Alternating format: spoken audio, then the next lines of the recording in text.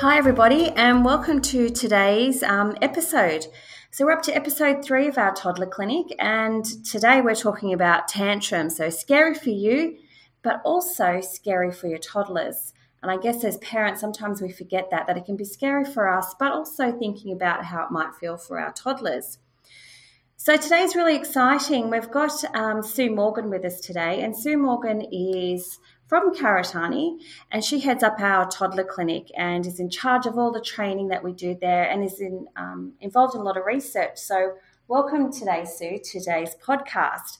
And Sue's going to share her wisdom and expertise of years and years of working with toddlers. So it's really exciting to have her here today. So Sue, once again, thanks for being with us.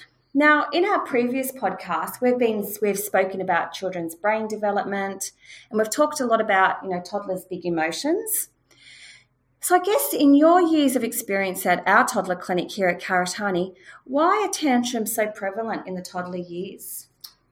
Thanks, Charlene. Thanks for inviting me along. I think it's important to remember that tantrums in young children is quite a normal part of their development. And children of this a very young age do have a lot of issues regulating their emotions. And in all fairness, there's a lot of restrictions that we put on young children as well, which can cause a lot of frustration.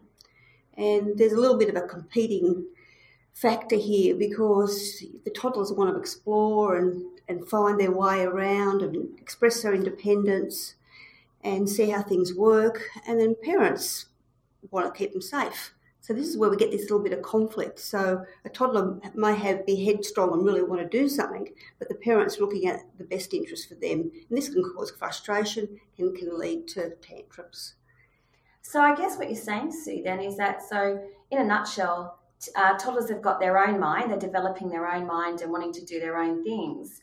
And sometimes it's not always in line with what parents need or want from them at that particular time. So I guess, is it kind of that clash that happens and, toddlers getting frustrated?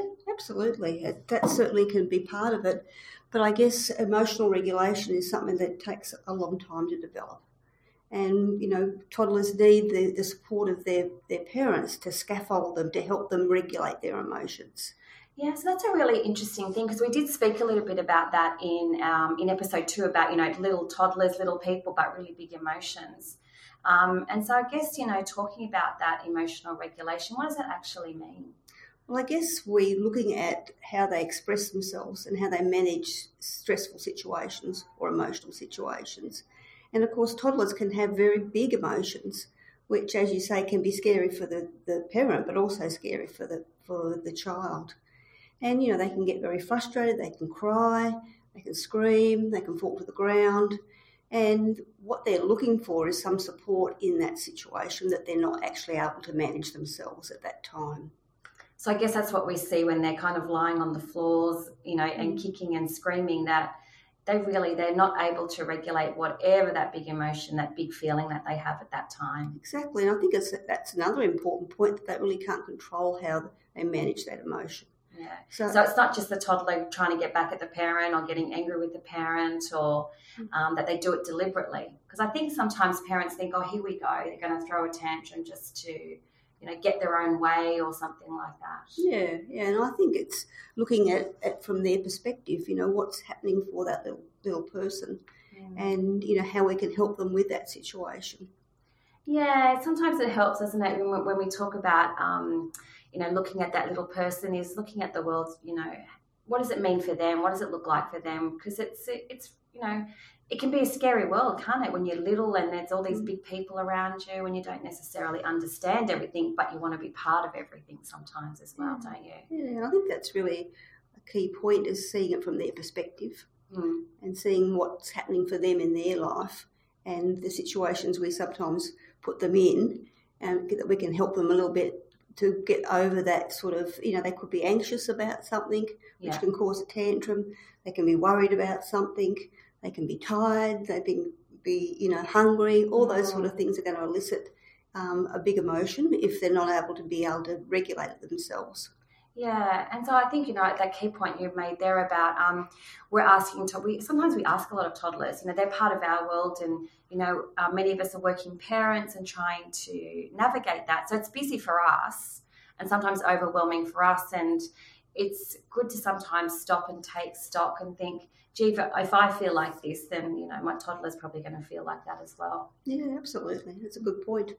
Yeah. So I guess...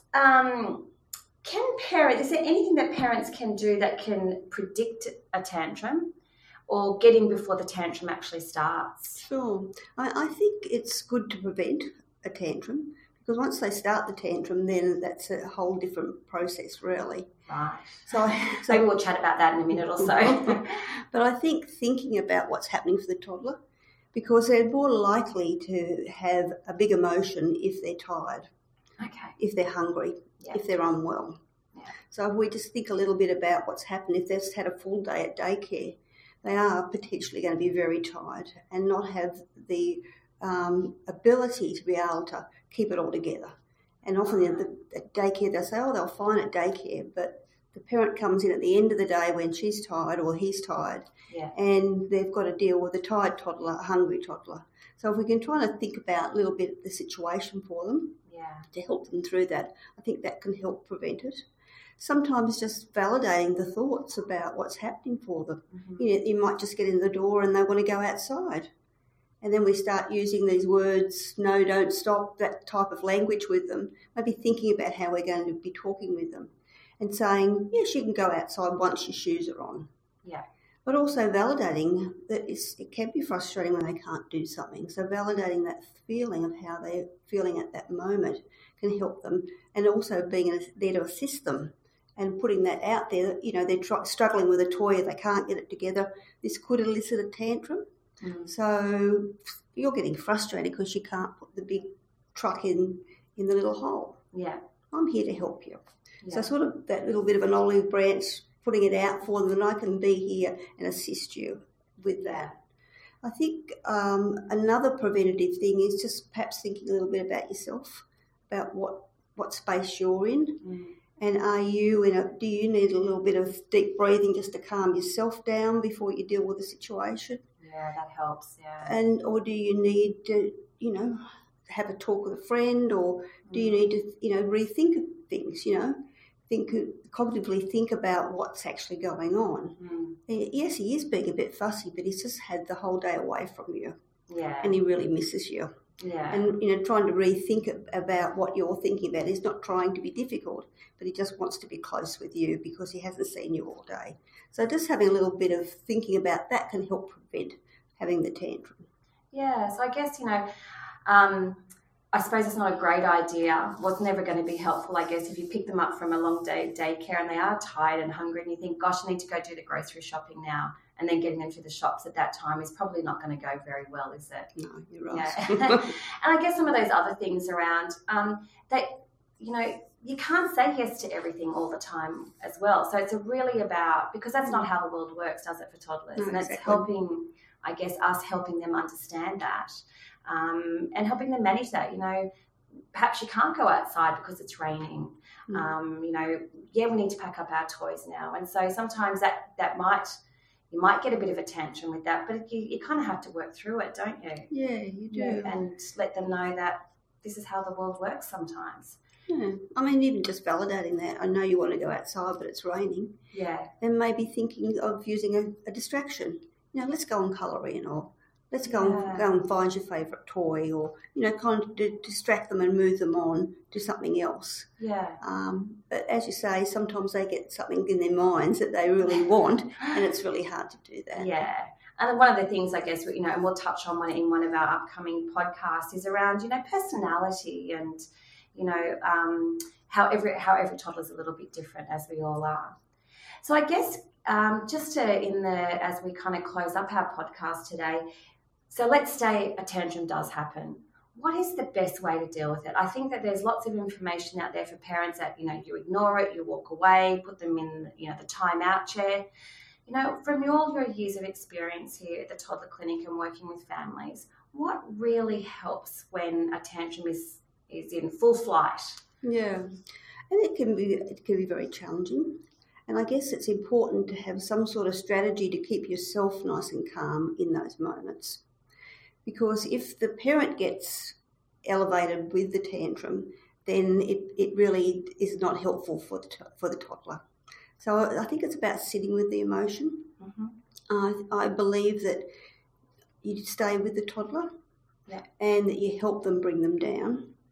You might think that validating the thought about, I know you're frustrated because you wanted to go outside, and validating that might be something that sort of helps them. Yeah. But sometimes just sitting with it and just being available for them and letting them know that mummy's here when you're ready.